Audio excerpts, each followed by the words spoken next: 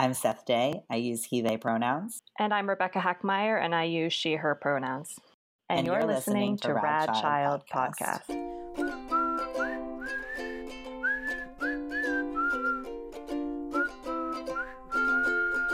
All right. Thanks for joining us for another episode of Way to Go and Room to Grow. Today, we are going to be talking a little bit about some different winter celebrations. I know we sort of covered autumn celebrations, and I thought it would be fun to sort of do like a seasonal roundup because it would be weird if we just did autumn and then forgot about the other seasons. I don't know. That seems rude.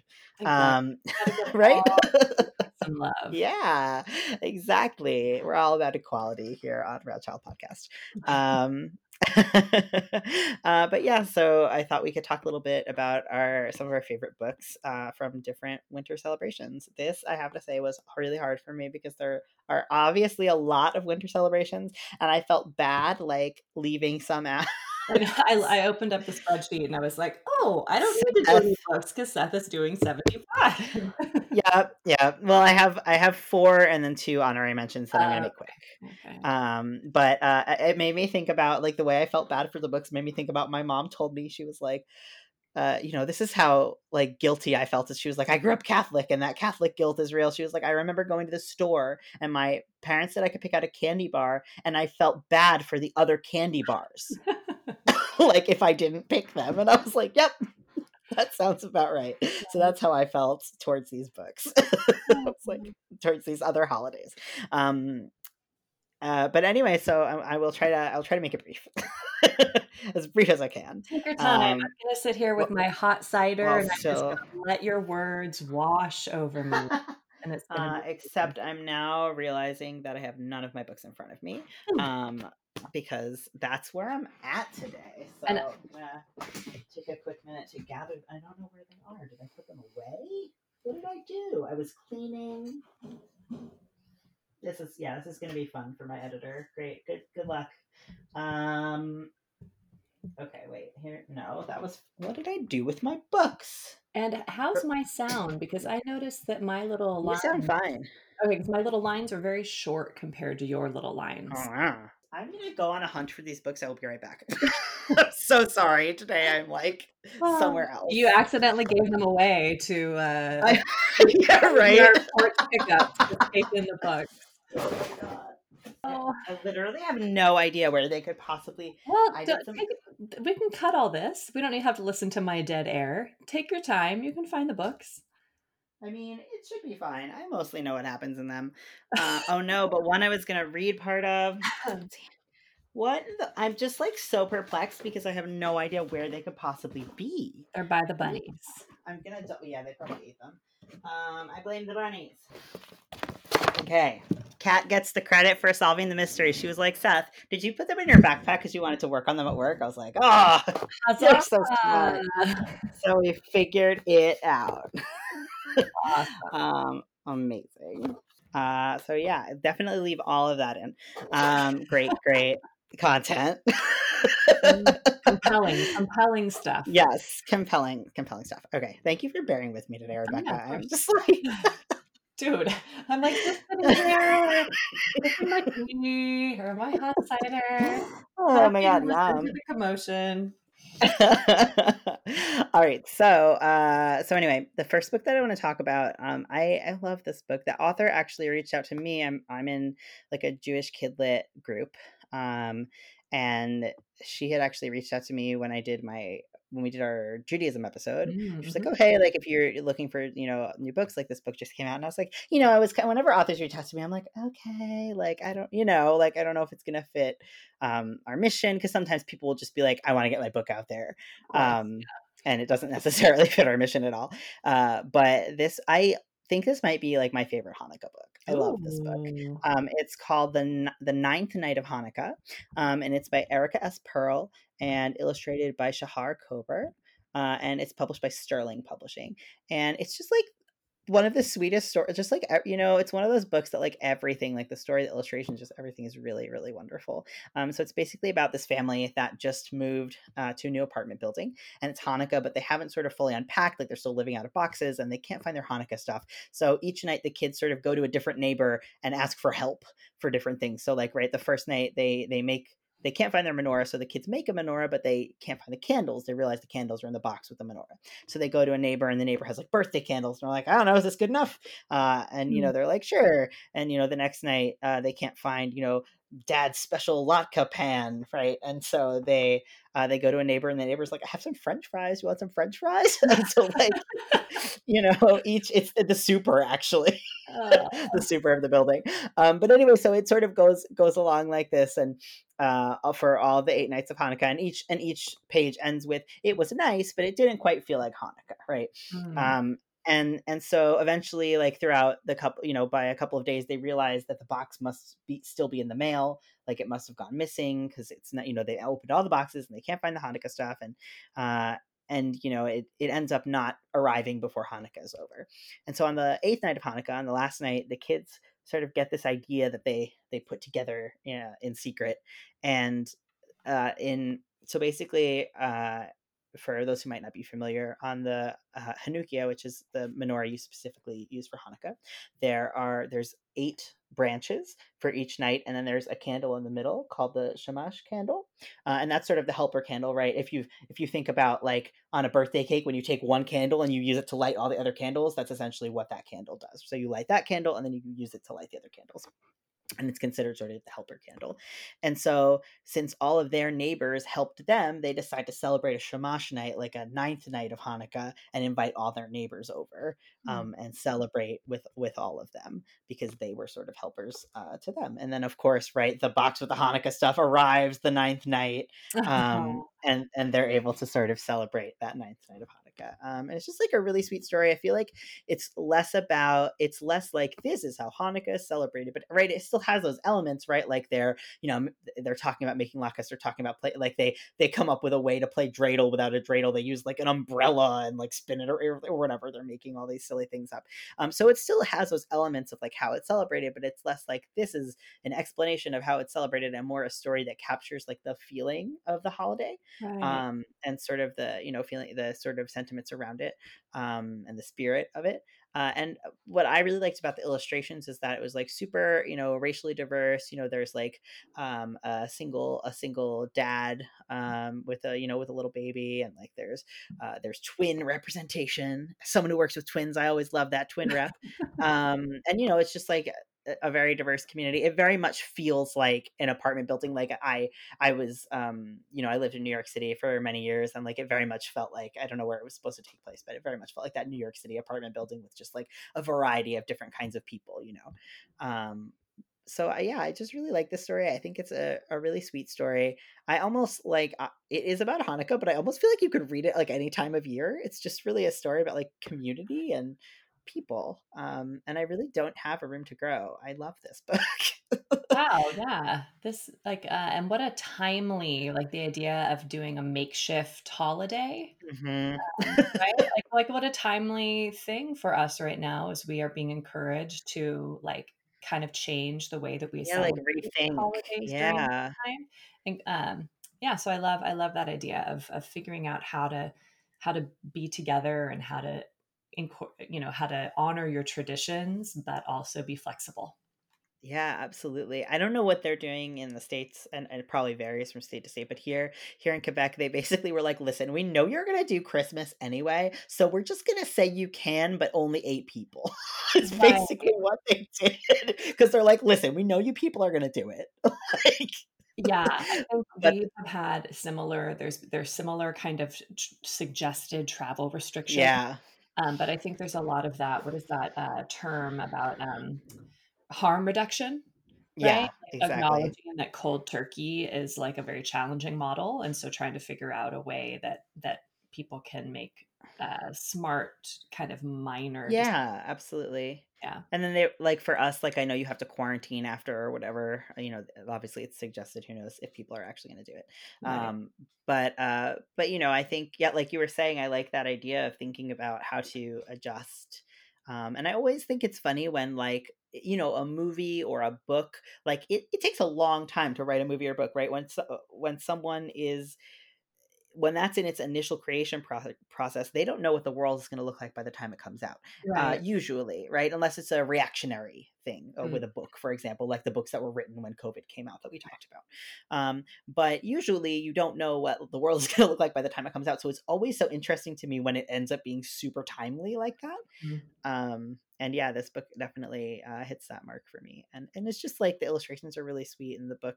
Again, I love a good book. It reminds me a lot of Sky High Suka, where it's just like about community. And sort of about that element of the holiday and the culture. And Um, kids solving problems, right? yes, I love that. me too. I really enjoy when kids have. It's interesting. I feel like there's this balance between like there are certain books where I'm like that shouldn't be the kid's problem, and then there are other books where I'm like no, I love that the kids are solving the problem. I guess it depends on the problem, right? Um, Right, right. Yes, there are some um, things that children should not have to mitigate r- themselves, but other yeah, things, like, I think if a kid sees a problem and wants to tackle it, that is, exactly right. I feel like it's also empowering to kids, right? To be able to be like, you know what, I can solve problems and I can come up with things, 100%. Um, yeah, absolutely. So I really like that one. The next one I want to talk about is called The Shortest Day, and that's by Wendy Pfeffer and illustrated by Jesse Reich, and that's published by Puffin Books, which is an imprint of Penguin. And so I talked about the autumn version of this one, which now, of course, the name is escaping me. I think I have it over here.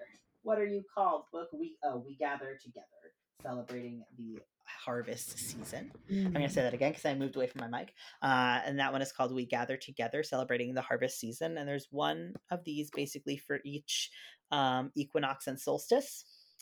It's a series. I couldn't find that word for a minute. What is that called?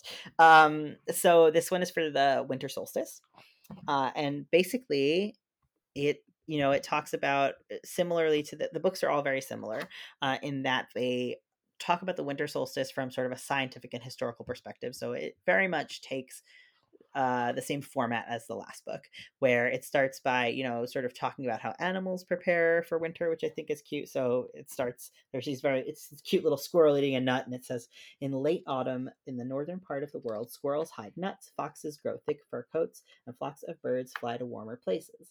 The sun rises later each morning and sets earlier each evening. Each day it appears lower in the southern sky. As the sun gets lower and lower, the north gets less and less daylight, the air grows colder. Chickadees fluff their feathers to keep warm, woodchucks hibernate in their burrows, and white-tailed deer nuzzle through the snow to find the last blades of grass. So it sort of starts by talking about like what's happening in the animal world, um, and also sort of starts to hint at like uh, why we have sort of shorter days with the sun and everything. And then, it kind of talks about how the days are getting shorter and darker, right? There's like a family eating dinner and it's already dark out. And it's talking about, right, how, kids, long for summer days where they could play after dinner, right? Mhm. Um, Mhm. and, and then it talks a little bit about the solstice. Um, and it's basically it's talking, I'm just going to read an excerpt. It says, the shortest day, called the winter solstice, is the beginning of winter, and in some places winter means cold nipping weather. The earth tilts as it moves around the sun. When the northern part of earth tilts away from the sun, the north gets less heat and light than the southern part. So it's like very simply explaining sort of what's going on, and there's a little bit of a more detailed kind of diagram of the in the back of the book, with your fun solstice facts. um I don't know why. I just think it's really funny that they're like included like fun solstice facts. I'm like, I don't know how. I mean, maybe to someone who's like really excited about science. But Isn't everyone? So I guess. it's well, So when you have to, assert that something is fun, it does sort of, uh, indicate, otherwise. It's kind of an right. oxymoron there. Right. But in the back of the book there is sort of a deeper explanation, and it talks about all of the equinox and solstices, and explains sort of in the Earth's relationship to the sun and all that. So there's sort of that supplementary material in the back, and then it sort of goes on into like the history portion, and it talks about um, sort of early peoples and their relationship with the solstice, and how it was like probably very scary to people at first, like that it got darker and sort of and the days got shorter, and sort of like mythology and things that people made up to reconcile with that. And then it talks about like early astronomers who started to notice the shortening of the days and different ways that they marked this day, so they knew sort of when the days would get longer again, and they adjusted for farming and things like that. And then it shifts to talking more about like how the winter solstice was celebrated throughout history, and sort of some traditions that still last today, like they're talking about Romans using evergreens, and things that still remain today. And it ends with those fun solstice facts and activities. All these books have activities at the end, which I think is really cool. There's a lot of like science activities, as well as often there's like a baking or something to cook, and then like they're talking about have a winter solstice party for the birds, and it's like how to make little bird treats, Hmm. different cute little things. But there's usually about like 4 to 5 activities in the back, which I really like. um it's even like having make a winter sunrise sunset chart for the determined child who needs it. It's a good activity to take up some time, to like mark every day when the sun is going down for older kids, or measuring shadows, things like that, which I think is really cool. I love a good some science, and what do you call it, interdisciplinary English and science. Yeah, yeah. Good stuff. But yeah, I really like this series. I think like for someone like me, like I will tell you right now, science and history were never my favorite subjects. um I also had bad history teachers. I hope none of them are listening right now. But it was a lot of old white men just like talking at me. There Hmm. were no pictures, there were no, it was just like, and it was always like the first class in the morning. I would just fall asleep. Anyway, that's a little bit into my life. But anyway, all of that to say that for me, like I find this book interesting as someone who's like not like, I think they managed to make science and history a little more engaging, maybe for people who are not as interested in it. Because even though it is like a nonfiction book, I think that it brings it to like it sort of brings it down to a kid's level, like saying like, right, like it's, you can't play out, you can't play outside after dinner anymore, and like that's annoying or whatever. Like I feel like it sort of has this kind of rapport uh in the way that the writing works. I also, I like my other way to goes are, I like that they talk about celebrations from all over the world, and also like where those modern day traditions come from, because I find that really interesting too. And I Wow. think it's fun, that connection throughout history, to be like, oh, like ancient Romans were doing a thing that we still do. That's pretty Right, cool. right. Um, That's very a- cool.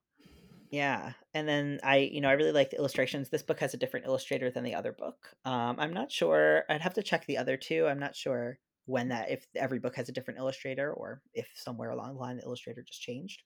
But the illustrations in this they're really like soft, and really beautiful. Um, they're almost like I feel like if you drew something and then sort of like put a blender over it, you know what I mean? Like the edges are just really like, there's no hard edges, if that makes sense from an artistic perspective, which Right, like tracks for winter for me. It's just like, I don't know, it reminds me of like this soft snowfall, or like, I don't know, there's something about the illustration style that makes sense for this book. And of course I always love some activities, as I mentioned before.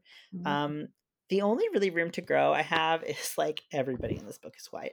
um like, I mean, with the exception of they talk about when they're talking about specific parts of the world, like, right, they're talking about in China, so there's people who track as Chinese, or like there's they're talking about different parts of the world. But like when it's just like a family eating dinner, everybody's white. When it's just like kids playing, or whenever it's like modern day scenes, um everybody's white, able-bodied. So that could maybe use some revamping if they For ever read it. sure. There's like even a scene where it's like, a family visiting another family for what looks like Christmas, and just like come on, there's like 2 families, you could have made one of them a different color. Like you had a good chance there. Right, right. um so yeah, that to me was a little bit of a like wah wah. But overall I still think it's a good book. I like that sort of intersectionality of science and history there. So I think, for a kid who's interested in that, I think that could be really good. Right. Cool. Can I give a little can I give a little Yeah. plug right now? While we're talking Yes. about books called The Shortest Day, there is another book called Mhm. The Shortest Day. Are you covering this one? I'm not. Okay, there's another title called The Shortest Day. It's a poem written by Susan Cooper, who is the author Mhm. of The Dark is Rising series. Oh, I Uh, don't know that. it's like a British like middle grade and then kind of young adult like fantasy Mhm. series. It's very Oh, amazing. cool. And she wrote a poem called The Shortest Day, I guess, for an event that happens annually up in Cambridge in Boston, or, outside Mm. of Boston in Cambridge. It's kind of a Harvard Square tradition. And then Carson Ellis, who is a Caldecott honor winning illustrator who illustrated the Wildwood Chronicles and the Mysterious Benedict Society. So Carson Ellis's art, she is Canadian born, but I believe lives in Oregon and has a very like Mhm. distinctive, um, like whimsical art style. But in this book, just illustrated this poem that Susan Cooper had written years ago, and it's like very haunting and evocative and beautiful. So I was just going to share a little bit of the poem. Mhm. It begins, and so the shortest day came, and the year died. And everywhere down the centuries of the snow white world came people singing, dancing to drive the dark away. They lighted candles in the winter trees. They hung their homes with evergreen. They burned beseeching fires all night long to keep the year alive. Mm. That's just the beginning of the poem, and so Carson Ellis illustrates that poem really beautifully. Yeah, I'm looking at the illustrations right now. They're beautiful. Yeah, like the very They're very like, painterly and yeah. uh, less kind of delicate than her usual work. These have a lot of like strong like muted colors, but like a lot of Yeah. rich color, like Mhm. texture. But it still has that kind of same soft feeling that I was talking about, like soft Definitely, edges. Yeah. definitely. So I could see having this be part of a tradition of sitting around on a dark winter night, kind of drinking hot cider and reading this poem like Mhm. annually as a family, and some of the kids being like, "Oh, are we reading that book again?" But like secretly like looking forward to that tradition, you know?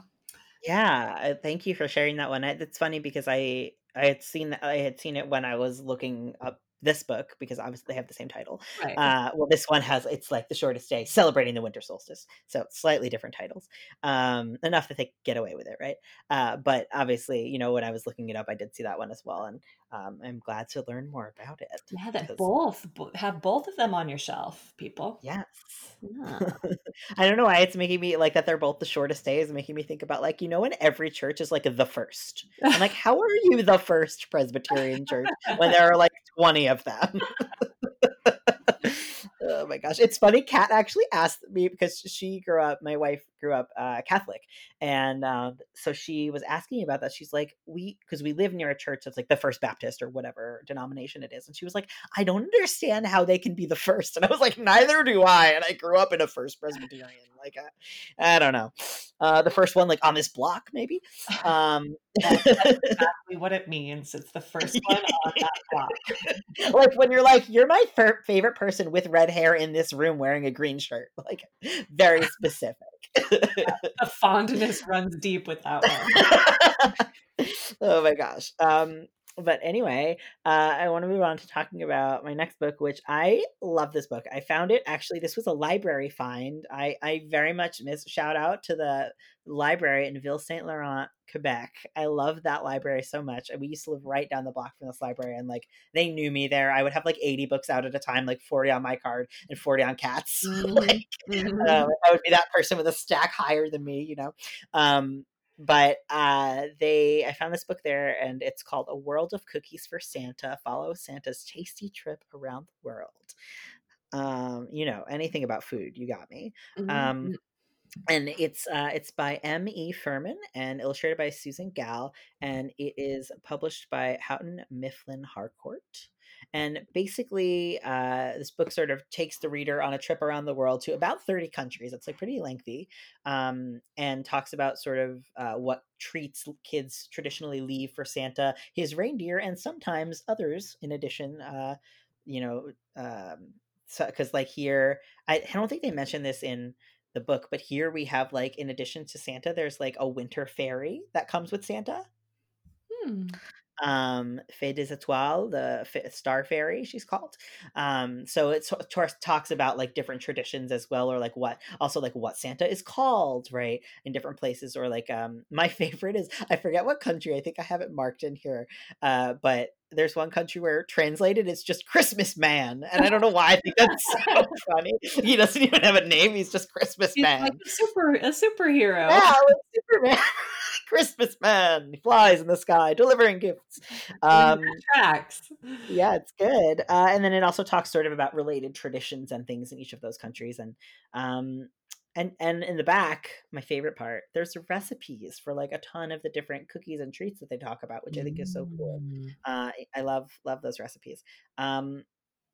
So you know my so I just want to like read a couple of excerpts that I thought were particularly interesting or funny. So in Australia, Santa Claus uses his magic key to open the front door when he visits children. He leaves small gifts in a sack or stocking by their bedrooms and bigger gifts under the tree. Their gift to him is crispy, fruit-filled white Christmas treats, and because it's summer, a cool glass of milk or beer. Boys and girls are who are too excited to sleep might hear the sound of the bell Santa rings as he leaves their home. I thought that one was fun. Oh, also, this totally tracks for Japan. In Japan, Hotiosha brings gifts and fortunes to children. They believe he has eyes on the back of his head so that he can watch the children who are misbehaving. I was like, that sounds so Japanese to me. Um, after he like very cute, but also a little creepy. Um, after he leaves their gifts on their pillow, Hotiosha enjoys a slice. No offense to our Japanese listeners. Yeah, no, not at all. Um, but like I guess like I know a lot of like I listen to a podcast called Spirits, that is all about like sort of like creepy, not always creepy, but like lore from different places. And Oh, Japanese okay. lore is always a little creepy to me. Oh, okay, okay. I like that. I Thank you for feel like that it has that little edge. thank you for that Yeah, it has like that context. little edge to it. Not that, Japan is inherently creepy. Japan is like very cute actually in a lot of ways. Mm. But I feel like it has that sort of often in their lore, there's like a little bit of a darker edge to it, Got it, at got least from my Western perspective. Um, but at any rate, so he enjoys a slice of strawberry topped Christmas cake the children put out for him. I'm trying to think what. Oh, he gets chai tea in India, which I appreciate. What was the other one that I thought was funny? Where is this? I gotta flip to my pages. Oh, and then they're talking about in Russia is one of those countries that also like um grandfather Frost brings the snow maiden with him, so that's another country where they have like a different person who comes. I also appreciate that in where is it? Oh, here it is in Ireland. Santa also gets a pint of Guinness, which I love. Yeah, Um, I'm definitely down with some of these traditions that right? incorporate a nice hearty beverage for, for Santa, for a winter man, Yeah, quote unquote Christmas Santa. man. Christmas man. Oh my gosh. But yeah, so oh wait, my absolute favorite, the last page, because it sort of goes throughout the world in order of, where Santa stops would be. And the last page is Hawaii. Hawaiian children won't hear the sound of hoofs on their roofs, but they might see Santa's footprints in the sand where he hopped off the surfboard pulled by a dolphin. That is my favorite. My absolute like I just can't like is he in like I'm imagining him like in like a surfer suit, Oh, like but it's like the Christmas it's red and outfit, but white, it's like a uh-huh, surfer it's suit. striped. Yes, there's sunglasses involved for sure. Oh my gosh. But anyway, I just like I get a kick out of reading this book. I think it's so interesting and so funny, and a lot of the traditions are just like really fascinating.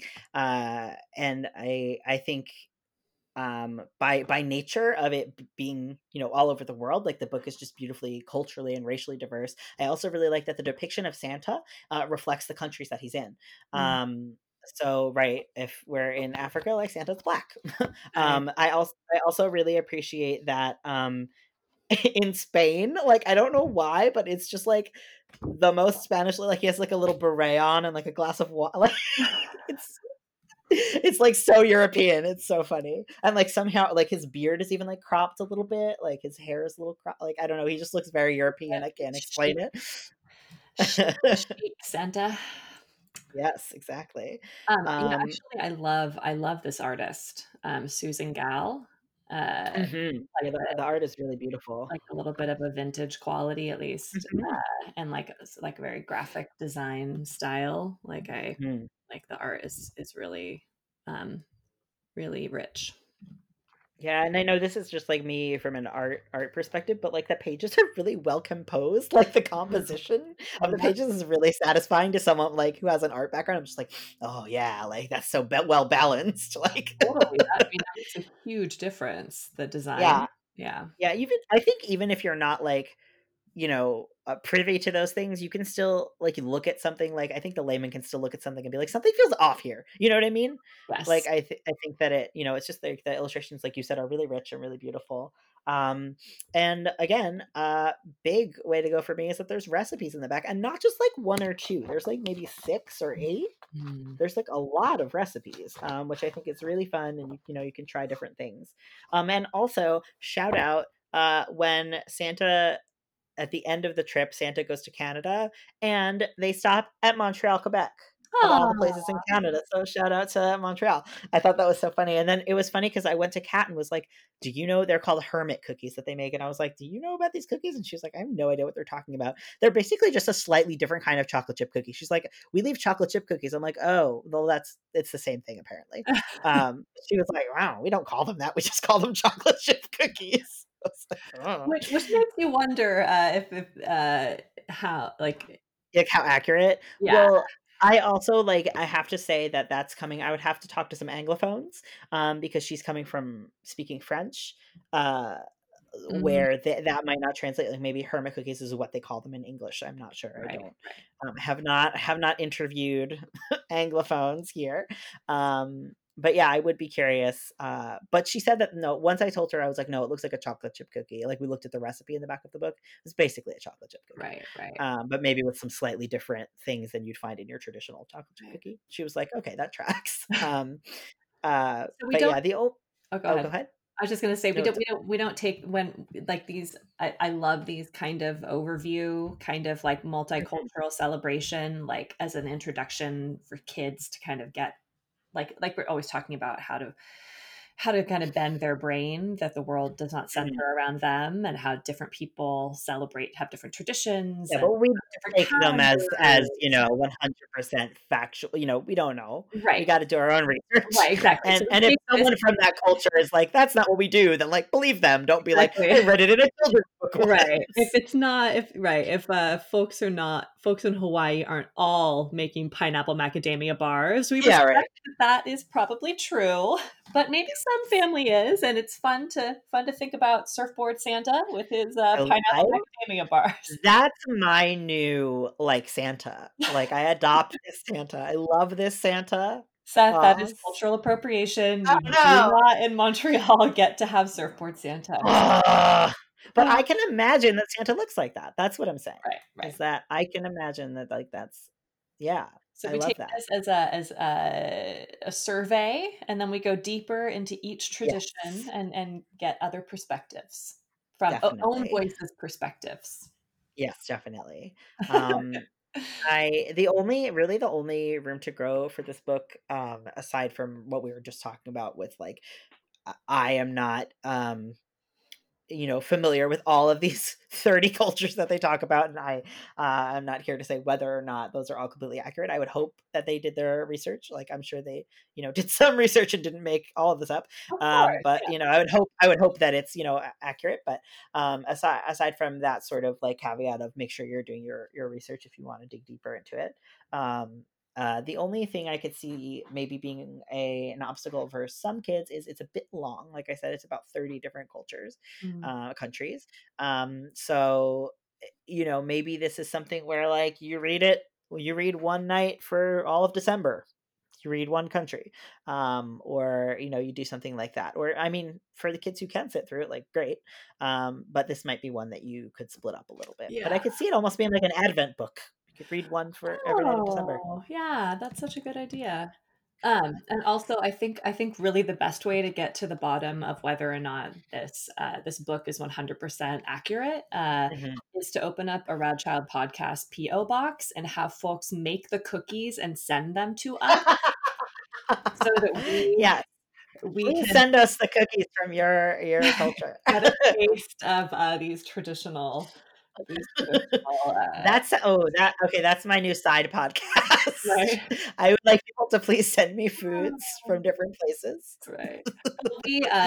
Dash, my son, Dash had like a multicult one of those days where it's like celebrating Mhm, your family background or your heritage or whatever, mhm, which I think is problematic in a lot of ways. And I think that mhm, schools don't always handle those kind of celebrations with a lot. mhm. There's a way to do it well. Schools don't always do it well. Yeah. But we did make, he is very Norwegian on my husband's Mm, side. And so I did kind of look up traditional Norwegian cookies, and we made something called sand buckles, which is ooh, essentially like a shortbread cookie. But it was funny mhm, because I am a consummate thrifter and a consummate kind of antiquer and finder mhm. of random weird treasures. And so I was looking up this recipe and I was like, wait a minute, I have the little molds for these sandboxes. I like bought them at the Goodwill, not knowing what the hell they were, but saw that they were like nice, high quality, and clearly well loved and made in Norway. And they've been That's sitting so in my funny. cabinet waiting for this moment. So I it's fun to tap into that kind I of love thing. that so much. I think my favorite time that I did something like that where, like, everybody brought something from their culture was, like, when I was in my Francisation classes, which are basically the French classes that the Quebec government they pay you a small stipend, a weekly stipend for immigrants to learn French. Oh, right. And so it was really people who were coming directly from other countries. It Mm. wasn't like, oh, my great great grandfather was from Italy and like I Googled how to make lasagna. You know what I mean? Which is often what's happening in those. Like it was like literally like, no, this is just something I make every day, but like a lot of people were coming from China and a lot of people were coming from India and Syria. So, and actually one of the people in our class was a baker back in Syria. So like, oh my God, those desserts were so good. But it was really fun to like just try, like, this is just like your everyday food for you. You know what I mean? But like, to me, it's like something I've never, would never make or have never heard of. So that was like, and it's really funny. It was totally self-centered. I was like, for our end of year party, we should do that, or we should all make, because I was like, I just want to try all this good food. And Oh my I think that for adults, because adults, not every adult, but many adults have at least built their own history, right? Yeah. Like they have a history of life from which to draw. Uh, Mm. Whereas when you're asking kids to do that, first of all, it puts a huge burden on parents to have to find Yeah. resources and find the time resources and the money resources to kind Yes. of Yep. do this. But also for kids who are, experiencing homelessness, kids who are in foster care, kids who don't really have a strong Yeah, connection to that's so like true. a family history for whatever reason, I think it can be excluding. But Well, anyway, off yeah, that soapbox. I think no, I think I agree with you. I think often there are these things that we do that miss the mark. Like when we're like, oh, it's the same idea of when we're like, oh, let's celebrate Mother's Day, and we're not thinking about people who don't have mothers. Like, Exactly. you know what I mean? It's just like there's this. It's not to say that you can't do it, but you got to really think about everybody when you do it. Yes, there's a Yeah. way to do those things with Yes. intentionality and make everyone feel included and respected. And there's a way to kind of do it in a to not to So just not do like you're it. saying, Don't do it. miss the mark. Yeah, absolutely. So, I'm going to talk about my last book, and then I have two quick honorary mentions. Okay. But my last book is called Sub Valley, and it is by Chitra Sundar and illustrated by Charlene Tua. and it is published by Albert Whitman and Co. And it's basically just this cute rhyming story about how one family celebrates Diwali, and it's actually really short, so I'm just going to read through it real quick, and then we can talk about it a little bit. So it starts. Grandpa watches the waning moon. The festival is coming soon. Our house must look its very best. Diwali's here, no time to rest. We hang buntings of mango leaves. They welcome gods, Grandma believes. Rangoli art dispels the gloom. It brings sparkle to every room. We wear new clothes to mark the cheer. We have waited all through the year. Time for stories about our gods who fought evil against all odds. We ring the bells this darkest night. We sing the hymns, chant and recite. The moon is new as night descends. We light the lamps with all our friends. We exchange gifts and homemade sweets. We greet our neighbors on the streets. Fireworks whiz, shimmer, and glow. The skies brighten in the sparkly show. Dinner's ready. It's full of treats. We stay awake as night retreats. It's good fortune the new year brings. It's lucky to start brand new things. Subh Diwali to one and all. We wish you joy, big and small. Hmm. So yeah, it's just this really sweet. I think I really like the rhyme scheme in this one. I think it's just like a really cute book, and it gets the point across about what happens during Diwali. And my sort of way to go. I have several. I think there's what I really like is there's diversity across the board in this book. Like the family who's celebrating is Indian, but they're having over friends and neighbors who are seemingly not Indian. And it actually sort of tracks with what I learned about the holiday when we had uh, Ajanta on to talk about Diwali. She was saying that it's like basically everybody is welcome to celebrate. Like, come Hmm. celebrate with us. That's great. Um, and so I think that that sort of makes a lot of sense from what I learned about the holiday, that they were having people over, friends over to celebrate who didn't necessarily typically celebrate. And then on the page where they're like where it says we exchange gifts and homemade sweets, we greet our neighbors on the streets, there's people of all different races who they're giving gifts to, and there's someone in a power chair um, as well. So there's a little bit of ability representation there. And it's just like it's simple, but like it says what it needs to say, which I love. Like it's not going over. It's not your deep dive into Diwali, but there are other books that do that. So I Right. think this is a really great, just like touching on the different things that happen. And then there's also great back matter in this book that talks a little deeper about there are 5 days of Diwali. So it talks about specifically in the book. It doesn't say like day one we do this, day two we do that, but in the back of the book it explains sort of what happens on each day. And there's a little glossary as well. Um, so yeah, I really don't have any room to grow for this book. I love this book. I think it's really cute. The illustrations are really sweet.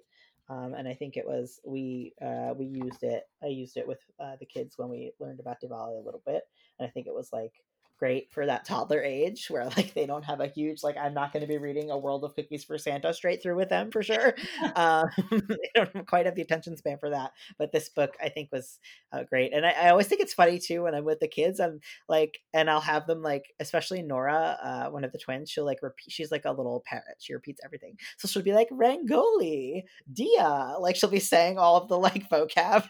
Like, That's there's, wonderful. but it's funny because we made for Sukkot we made a little cardboard sukkah together, and it was so funny. She was going around the whole day pointing to it, going sukkah, sukkah. I'm like yes, success. That's very cool. But anyway, yeah, I like this one. I think it's like a little quick intro, and it's just beautiful. Yeah, the Um, illustrations are really sweet, and I love that it's yeah, the whole family pitching in to help clean the house. So it's like yes. um, uh, children and grown-ups and grandparents and boys and girls and So don't. there's a dog throughout the story, and it's really funny because when they're cleaning the house, the dog is sneezing, and every time we go to that page, Nora goes, "Dog, achoo!" But there's also a page where everyone is playing cards, and the dog is also playing cards and is like laid out a flush and has won. Oh, that is sweet. I love that. I think that is so fun. Because that's also the little things that are in there for the adults. too, where you're Right. just like, haha, dogs playing cards. Like kids think it's funny too, but like I don't know, there's little things in there that I'm like, haha, that's funny. Um, I mean, yeah, I really like that one. It has those little kind of fun little things in it too. That's And then the last two that I want to talk about real quick. One is actually a series that they have for a ton of holidays, and it's called Holidays Around the World. So it would be like holidays around the world. Celebrate Hanukkah, celebrate Diwali, celebrate whatever. And they have them for various holidays, almost all the ones we've talked about, if not all of them. And basically it's so there's various authors, right? It'll be someone who celebrates that holiday, and then it's actually photographs, so it's by various photographers, and they're nonfiction books by National Geographic, and they're basically just about various holidays, how they're celebrated, and their origin, and it talks a little bit about it. In the end, it has activities and recipes as well, and they exist for all sorts of celebrations. So I definitely, if you're looking for something more like nonfiction, I would definitely recommend that you check that out. And like I said, it has pictures of actual people celebrating those holidays, which is nice. And they tend to be like, I have the one on Hanukkah in front of me, and it is pretty good as far as like it shows. Not everybody in this book is a white person. There's lots of different types of Judaism that are being shown here, and they tend to be really good about that. National Geographic for these yes. books. So yeah, I definitely recommend that series. The only like kind of down, I don't know if call it a downside, they're not like as fluid as far as a book like a read along book, like a read aloud. Mm. They are a little bit kind of all over the place, and they have like asides, and sort of stuff like that. So it's maybe not like for like a classroom read aloud kind of book. Um, but I mean, I still read them to the kids, and they haven't complained yet. And then the last one I wanted to mention, we actually had the author of this book on our episode about winter celebrations, Leslie Kimmelman, who was it was a pleasure to talk to. But she recently wrote a book called The Eight Nights of Hanukkah, Knights as in Knights of the Round Table.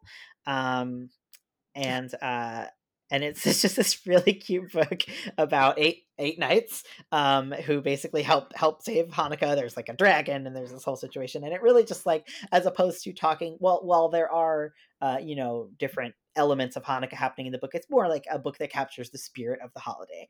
But it's just really cute, and the knights are all various genders and races, which I really like. I'm also, as a short person, I'm like, yeah, there's like short people in this book. It's like people of different heights, because sometimes it's like there's racial diversity, but everybody's the same height, and I'm just like, what is this, Broadway? This is a Broadway chorus line. Get out of here. But anyway, so yeah, I really like that one as well. Wanted to give it a quick shout out. Oh, But I that's delightful. Yeah, it's a really fun one. And the illustrations are really sweet, and it's just, they're sort of going around helping people with their different problems, and then at the at the end, this big dragon ends up being this tiny dragon, and like her, I don't know, I think that her name, like they're calling this dragon Dreadful the dragon or whatever, and at the end she's like, actually my name is Rosie, and she like lights the menorah for them with her like fire breath and celebrates Hanukkah with them. It's like very cute. My children, I'm counting on you to fix things with some deeds of awesome kindness and stupendous bravery. Oh, I love it. I Yeah, love it's very sweet. Um, so yeah, I definitely recommend that, and that's a new one as well that just came out. Yeah, September 2020. Oh my Yeah. gosh, these nights actually say this is fantastic. Challenge accepted. Yes. Nights. I will tame the dragon, said Sir Isabella. Stupendous bravery is my specialty, added Sir Ruglash, his mouth full of cookie. Rugula, yeah, Rugula. which is a kind of cookie. There you go. Thank you. Hi, mommy, said Sir Henry. Off to Knight's Road. Oh, that's wonderful. Yeah, it's a really cute book. I like it a lot. And it does sort of like you learn a little bit about like one person, the dragon has burnt their dreidel, so Sir Alex picks up a wood and carves a new dreidel, and they're talking, but they're saying like, oh, carved nun first, and then Gimel, and then hey, so you're learning about like the different symbols on the dreidel, right? Got it. And what it stands for, and things like that. But yeah, it's a really, it's definitely not your traditional Hanukkah book, but definitely a really fun spin on the story. Tongue firmly in cheek, delightful tale. Yeah. This is one. This is Yeah. pull out and read as well. Yeah, it's a really Right fun. after the calming tradition of the shortest day, then you pull out the 8 nights. Have Yeah. have a laugh. Yes, exactly. But anyway, I would love to hear about your books. Oh, all right. Um, well, I will start with the book that I wanted to just give a shout out. It's a classic, but I think that it's worth giving some love. It is called Herschel and the Hanukkah Goblins, and it is written by Eric Kimmel and illustrated by Trina Shart Hyman. And it was originally published in Cricket Magazine for Children in Mm. 1905. Um, and Trina Shart Hyman was the art director for Cricket Magazine, and she is a phenomenal illustrator. She was originally born in Pennsylvania and then spent time in Boston and Sweden, and then ultimately lived in Lyme, New Hampshire, and was the art director for Cricket Magazine for decades. And her work is um, just the I don't even know how to describe her art. I'm not someone who can talk very eloquently about art, but her work has such a distinctive style. Like her faces, you can absolutely tell that it's a Trina Shart Hyman when you see her work.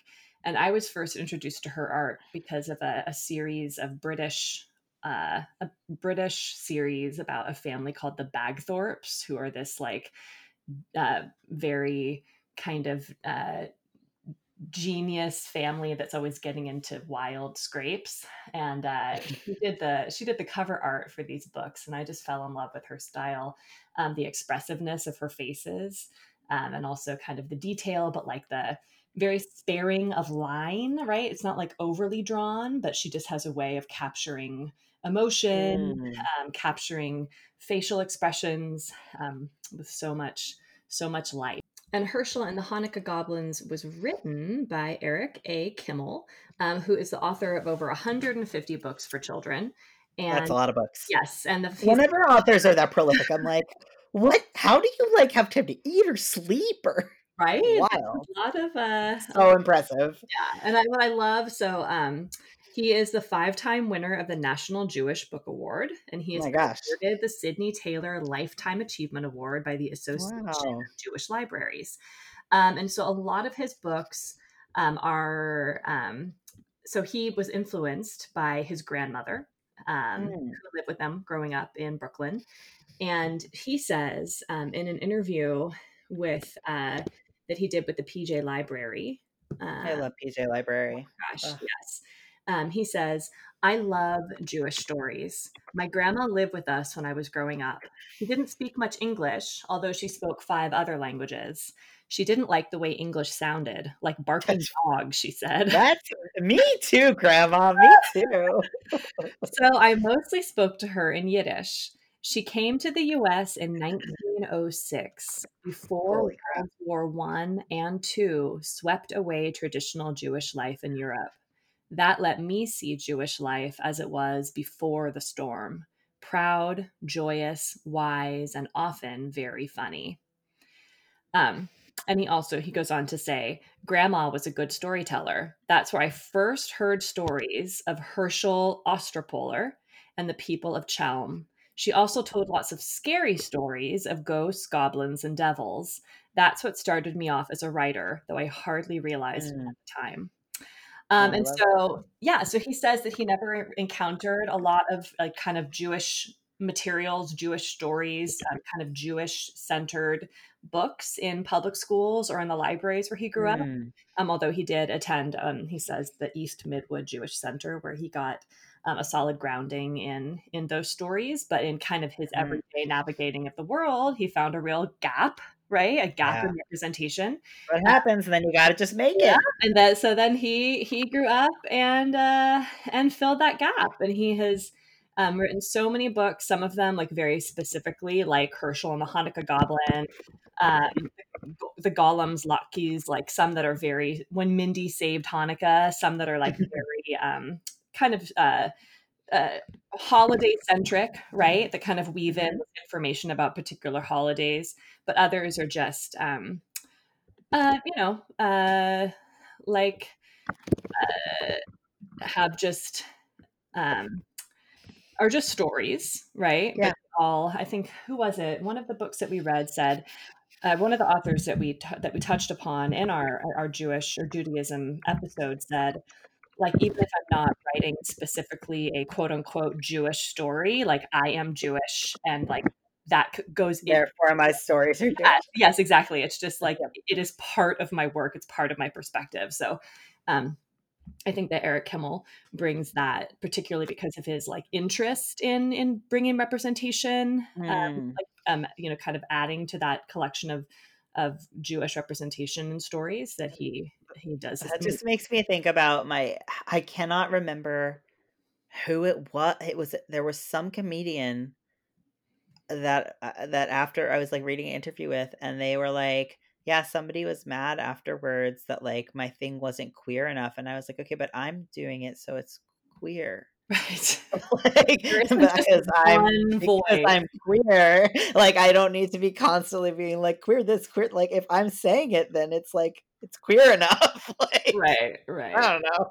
And that, But you know, like, yeah, that goes back, and I think it was last week when we were talking about, the story that featured the 2 fathers, where there was a critic who said, like, it's not an Own Voices book, and there's, like, nothing queer about this story, you know? what story was that? That was the adoption, the book, Vera Williams that we Oh, oh, oh, oh. by Chris Rashka. Mhm. One of the critiques was that like it was a story of 2 dads, but there didn't seem to be any of that. Like Mm. there just seemed to be, and then you talked about how kind of how the opposite was true in When Aiden Became a Brother. Yeah, yeah, yeah, where Right. it was, like, very obvious, to me as a queer person that, like, a queer person had written this Right, book. right. Yeah, so it's just like Yeah. who gets to like that, which is why it's obviously like so critically important not only to have Own Voices books that are Mm. like kind of covering, like we talk about, kind of more problem stories or informational texts, but also just that there's room for Own Voices books that just tell quote unquote every Stories. stories. Yes, Yeah. stories. Otherwise known as life, otherwise known as story. Right. Yeah.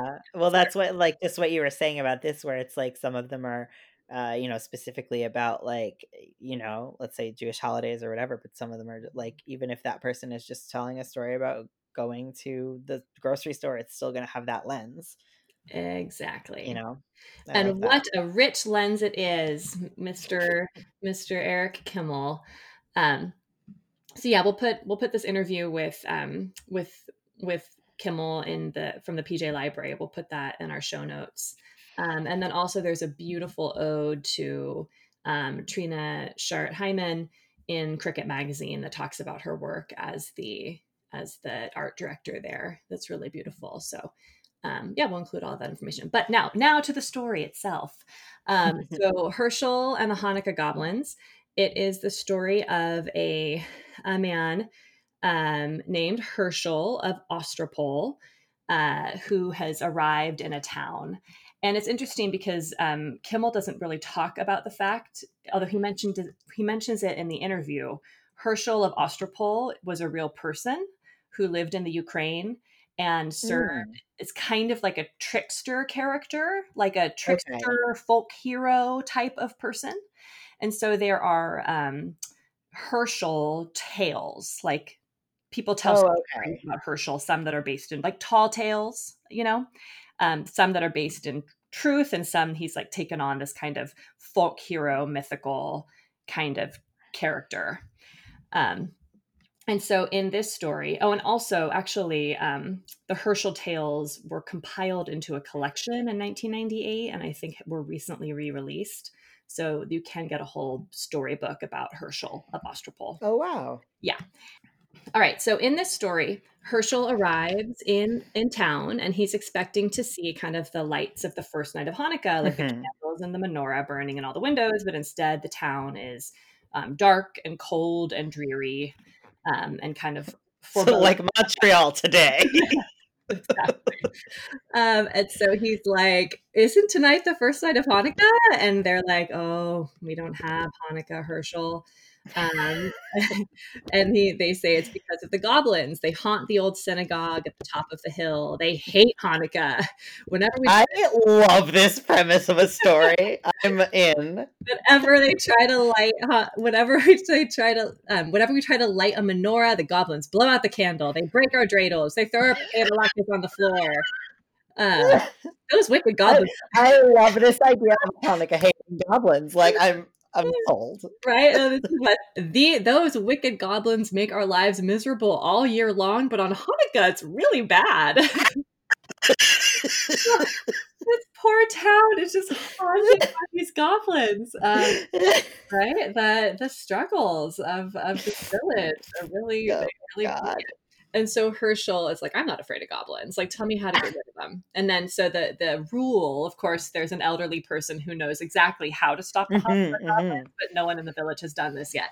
That you must spend 8 nights in the old synagogue. The Hanukkah candles must be lit each night. On the 8th night, the king of the goblins must light them himself. That is the only way to break their power. And so Everyone knows this about goblins. I play Dungeons and Dragons. Let me tell you, this is true. Knowledge. And so Herschel goes up to the synagogue, and it's like it's up. I mean, these pictures, like they're dark and dreary, but then the more like Trina Sharp-Hyman is like one of the she's like Rubens, like her use of light. Like the way that she evokes light, which obviously is like such a wonderful imagery for a story about Hanukkah and a story about the Jewish faith and Jewish people. So she just does a phenomenal job bringing this story to life. And so he goes up and he strikes a match and lights the candle. He says the blessing, and then basically over the course of the 8 nights, or over the course of right, so over the course of the nights, he's visited by a series of goblins. And these goblins start like very small. The first one is just like kind of this buzzing little obnoxious little gnat that's purple with wings, kind of looks like a bat with like gangly legs. And so he needs to outwit them. And so each night he is using his wits and his cleverness to trick the goblins into kind of leaving him alone, so that he can continue to light the menorah each night. And so the first night he pretends like a rock is an egg, an egg is a rock. So he's like, I can crush this rock with my strength. And this little goblin's like, oh my gosh, you're so strong, and buzzes away. Love your goblin voice. That's a good goblin voice. Dim light, the goblin thinks that Herschel has just crushed a rock with his bare hands. And then he tricks a goblin into getting his own hand stuck in a pickle jar, because the goblin sticks his hand in and tries to grab all the pickles and then can't pull his hand out. Been there, goblin. Been there. I know, right? I felt very seen by this. That goblin needs one of those little pickle elevators. Have you ever seen those? Yes. A friend of mine did a whole like Insta live about like the pickle elevator. She was Love it. mesmerized. I saved the jars with those. Oh, I yeah. don't know what I'm going to do with them, but I'm like, I need them. Oh, there's something to be done for sure. They're gems. Um, Anyway. Yeah. And then he plays dreidel with another goblin, and like kind of like you said in the past book, like talks about the different, like the way to play dreidel, like the rules of the game and the meaning of the different terms. And then I think it like skips a couple, and then talks about, just kind of what happens. And there's an image of all the different goblins that have come to visit him. But then suddenly he sat up, and this is the 7th night, right? So he'd already gotten the candle lit that night. He's finally relaxing. And it says, suddenly he sat up. He heard a horrible sound, a voice that sounded like the cracking of bones. Happy Hanukkah, Herschel of Ostropol. Hate that. And then it is like these pictures of this goblin king are very spooky. Like, I believe the first time that I read this to my son, he had to cover his eyes, like on some of these. Oh my gosh. but like the Oh. winds like blow open the window, shatter the window. The menorah is still flickering. It's the candles are still lit, and then there's just this horrible picture where he's the next night the goblin. So the goblin kind of warns him. He's like, "I'm coming tomorrow," and like this is over, right? So there's this whole like terrifying, tense scene. Mm. And so Herschel's trying to think about what he will do to trick this Goblin The King. Goblin King. And I'm not going to tell you what happens. I want everyone to have to Oh, read I'm for biting my fingernails. themselves. I'm not going to give the ending away. You have to read the story to find out how he tricks the Oh Goblin King. man. But just everything about this, it's just the way that the illustrations, or I should say, you have to find out if and how he tricks the Goblin King. But the illustrations just add so much to the story, which is already so rich. And just like I said, the way that Trina Sharp-Hyman uses light, it just is a very funny and clever, but also like poignant and moving story. And yeah, so that's and the last thing I'll say about Herschel and the Hanukkah goblins. As I was reading this, I was like, "Wow, this is interesting." Herschel, it's like he's a trickster and he's clever and he's problem solving and he's using his wits, but he's also like very firm and steadfast in his faith and very like calm. And I was like, he's kind of like Ron Swanson. Herschel is he's the Ron Swanson of this village of I Austria. love that. Yes. So yes, Herschel and the Hanukkah Goblins. It's a classic. It won um, a Caldecott honor when it was published so long ago. I think like I said, it was originally published in Cricket Magazine. I think it was published in its own form in 1989 and won a Caldecott honor. So it's a well-recognized book and it's just a beautiful book, fun story, and worth a read, worth an I annual love read. that. Thank you for sharing that. Yeah. I need to. That just sounds so. I don't know why. Just the premise of that makes me laugh so hard. Well, it's just Like, 'cause goblins would be anti-Hanukkah. Like, I could just listen. I've met goblins in my D&D campaigns, and I feel like that tracks. yeah, they're just there to suck out the joy, right? And feel Yeah, rude. and yeah. So yeah, this is our town haunted by goblins, but on Hanukkah it's really bad. Like, usually we can deal with it, but on Hanukkah, oh my god. So that's to accompany the 8 nights of Hanukkah for some books that have some humor and kind of a great kind of an epic tale, right? I Okay, love that. yeah. And so the next one I wanted to talk about is called A Piñata in a Pine Tree, or A Piñata in a Pine Tree. Oh, beautiful. Because it is a take on the 12 days of Christmas, but it is focused on the celebration for a family who is Spanish speaking. And so this is written by Pat Mora, and we actually read a Pat Mora book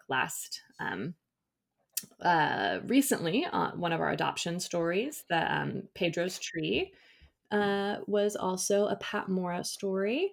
I'm sorry, Pablo's Tree. Pablo's Tree was also a Pat Mora story.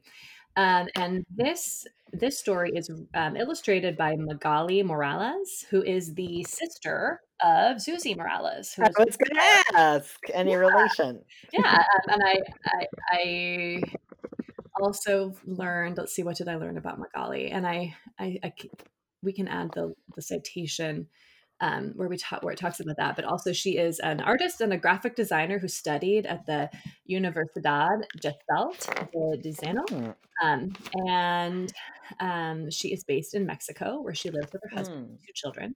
And Pat Mora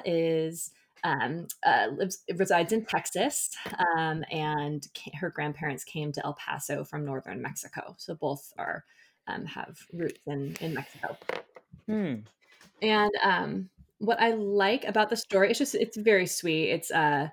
It just it's the 12 Days of Christmas, but Okay. it is replaced. Let me pull up again. I'll pull up the right link to make sure that I am speaking accurately. Um, Instead of um, there are things like estralitos saltando, uh, campanitas sonando, um, pajaritas serenado. So there are um, and there are top spinning and serene birds and little stars jumping. Um, and it's just a lovely celebration of the kind of imagery and parts of the holiday for at least this family, um, um, celebrating their pinata in a pine tree.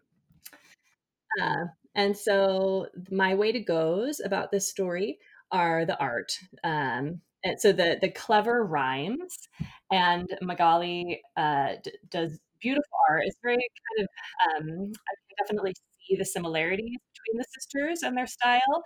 So a lot of like broad, flowing, sweeping lines, a lot of movement.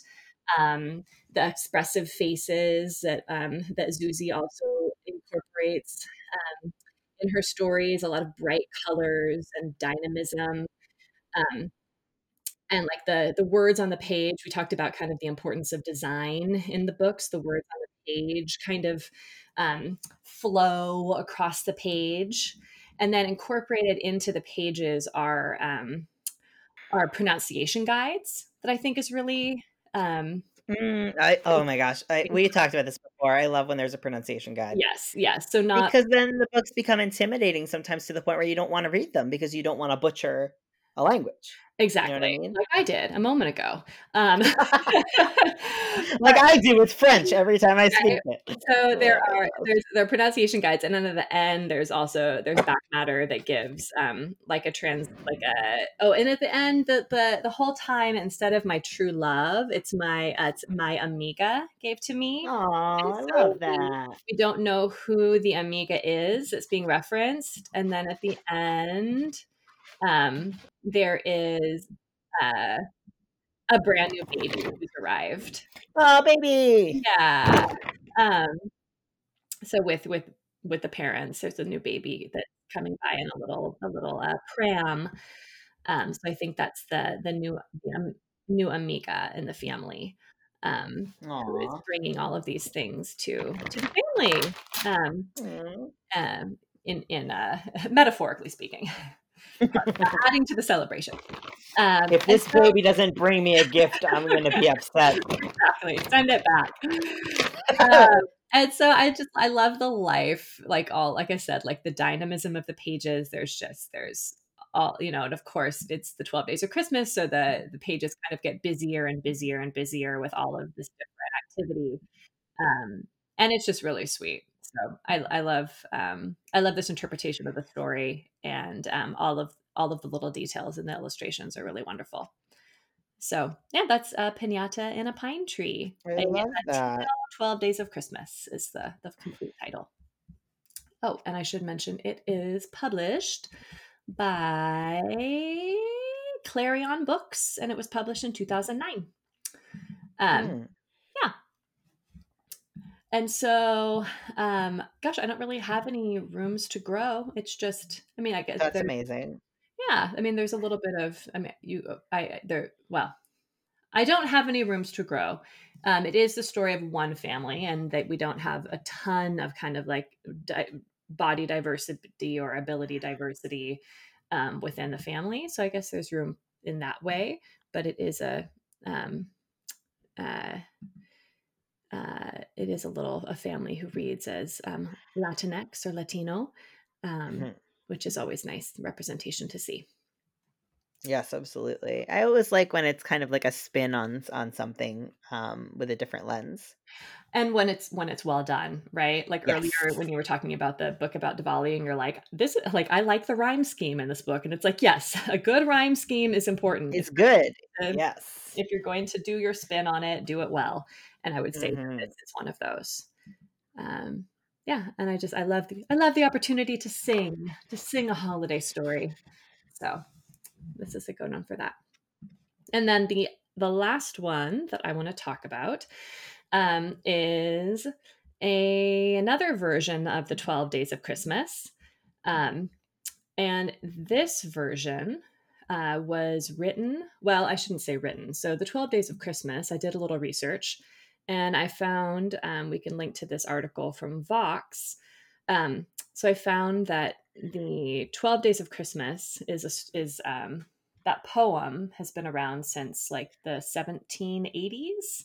And it was originally from a Christmas, like a children's Christmas sort of roundup in the 1780s.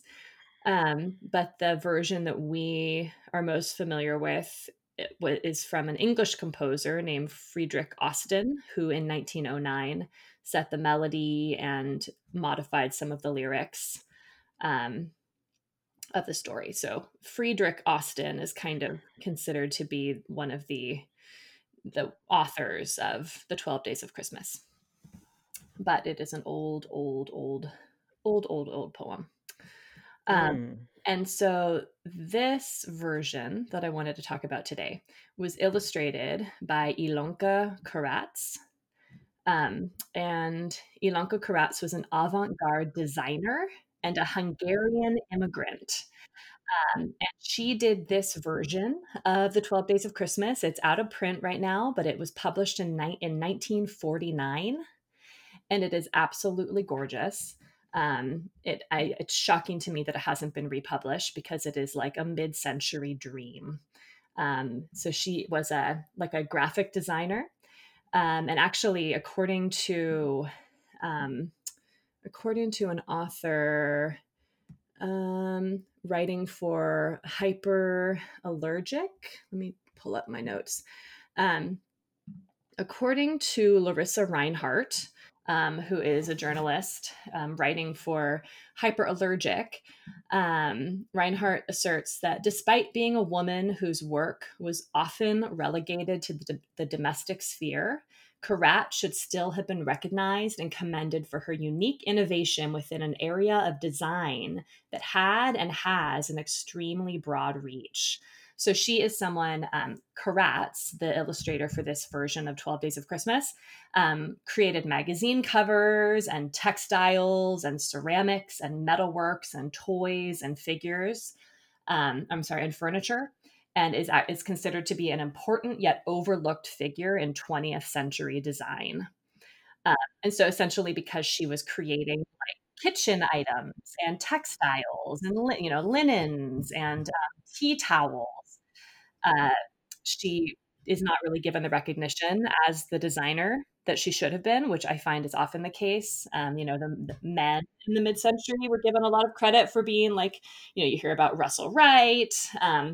But I'm such a huge fan of like mid-century women designers like Joan Lutz and Dorothy Thorpe, and Catherine Holm, like all of those. Oh, the Heaths, Edith Heath. I love I love mid-century. Like I said, I love to thrift. I love to find treasures. Mid-century um, women designers is one of my passions. So when I stumbled upon this book, right, this is one of my favorite kind of Christmas um, stories or songs. I love the Muppet version is really great with what's his name, John Denver. They do a great version of this story. But when I found this, basically this like mid-century designerly graphic design style, 12 Days of Christmas, I fell in love. And I think, oh, I should say that Reinhardt, in writing about um, Ilonka Karat, says, um, as for the diversity of her work, in other contexts, this kind of adaptability is simply called genius. And I could not agree more. So, if you can get your hands, I don't know if you've pulled it up, Seth, if you can see the image, the cover image of this book, or if you Mm-mm. have a copy of it. Um, if you can get your hands on it, she just does such a phenomenal job of What's weaving. her name? It's Ilonka, Ilonka, Karatz, Got it. Karatz. And so throughout the story, I mean, throughout the song, she Hmm. manages to pack all in rows, um, all of the various it, animals and creatures and people that come on the 12 days of Christmas. So it just gets full. Oh It my gosh. just get fuller and fuller, right? Like busier and busier. And you can watch, like, there's very subtle like interaction between the animals, like the way that the birds are moving around the pear tree, and then what's happening with the golden rings, like, and so you can see like the evolution of how all of these creatures are cramming together on the page, but also it's not overwhelming. Like it's everything feels very beautifully, like very well spaced. Everything has room to breathe, even as it gets tighter and tighter. And it's just beautiful. And I think it would make such a great, like, large form board book. Like I said, it's Mm. shocking to me that it hasn't been republished, but it was published by Harper and Brothers, in 1949. So if you get a Wow. chance to track this down at Abe Books or the used book purveyor of your choice, I highly recommend finding The 12 Days of Christmas by Ilonka Karatz, who is an overlooked mid-century modern designer that we should all know. Love it. History lesson with our book. It's so good. Hmm. Well, we love that intersectional We genre do. bending. We want to get our science, our history, our art, all We do together love that. in one package. Yeah. So yeah, those are my That's books. awesome. Those are the books that I wanted to talk about. Amazing. Mhm. I am excited to, have more books that I need to add to my I collection know. of books. I literally just gave some away today. I was just like, just take them. Like there were ones that it's funny because there were ones to me that I was like, these aren't even worth giving away. Like these are going to the Goodwill. Like I'm not, or well, we have Renaissance here, which is a little bit better than like Goodwill or Salvation Army, like with their, The not homophobia and things like that. Mhm, mhm, Um, mhm. they're actually really cool because basically their whole like Renaissance, a lot of people know means rebirth.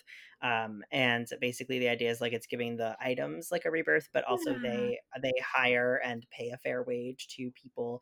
Often a lot of the employees are people who are just coming out of being incarcerated. Mm. So they offer those people, it's sort of like the idea that like they're getting like a fresh start too, Oh, that's so cool. by giving them an employment. Yeah, it's really, I mean, as far as I know, they pay them fairly. And I've never worked there, so I don't know what working conditions are like, but they don't seem too mad when I go there. And When like you shop somewhere and you're like, oh, they must not treat you well. Like everybody's just so cranky and mean. And you're yes. like, this is not a good workplace environment. Like everyone seems like nice and happy. And I don't know what that means, but anyway, yeah, it's a really cool organization.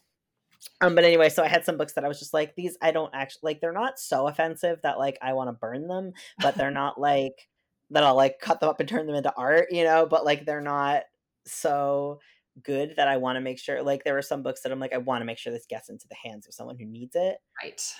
So I had some books today that I was like, who needs these? Because it was like, books for specific things, like books about ADHD, books about, I had a kid's book about God that like I read and was like, this is fine, but like, I'm not going to read this to anybody. Like I just wanted it to have it, to read Mhm. it, and see if it was anything.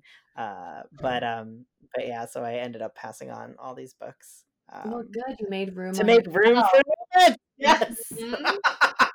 For the 8 Nights of Hanukkah and the Pinata Yep. and the Pine Tree, Yeah. Oh, that's good. Herschel, yeah. I need Herschel. I need that one. That one for sure. I need I'm to I'm terrify the convinced. children. I am like, I already have, I need to, the 8 Nights of Hanukkah, like, I need to contact my local bookstore and get that ordered right Mhm. away, Yep. because that one, So good. plus Leslie Kimmelman obviously I'm a big fan. We are big fans, Yes. so, Yeah, she's great. She's another very prolific author. yeah. Oh man, I don't know. I've been trying to write a children's book for like 5 years.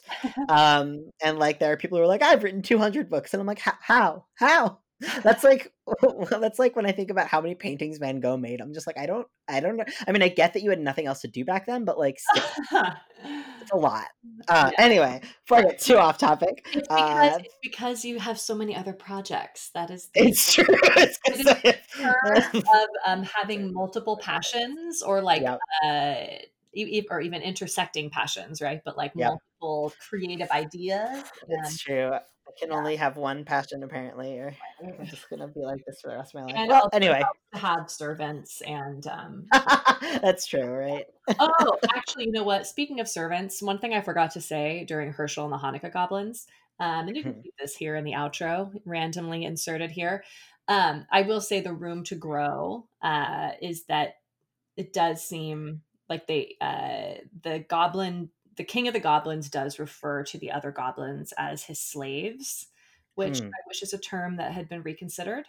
Um, gotcha. and also, uh, one of the goblins is described as fat and also Hmm, is the one that's, like, kind of greedy for the pickles and a little bit dumb. gotcha. So, when I do the reading of that book, I just replace or just omit those terms. Yeah. I don't think that they necessarily are, uh obviously, we can always read use the terms and then kind of talk about them in context and create, like, an opportunity for learning, but, sometimes I just omit them, just do a little editing Yeah, on the fly. uh, absolutely. so in this case, those are just some terms to watch out. I don't want I don't want that to go unsaid. Yes, Yeah. absolutely, thank you. I'm glad we randomly got there. We circled Oh my around gosh. to, Woohoo! remind me of those. Full circle. Well, anyway, before we get too off topic, thank you so much, Rebecca. It's been a blast as always.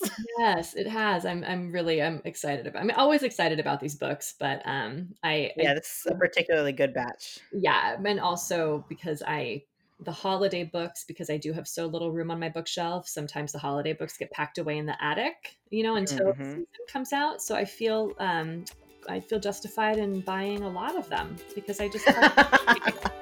So I'm excited to add some of these to our collection. Yeah, absolutely. Mhm. Alright, have a good one. You too. And remember, stay rad.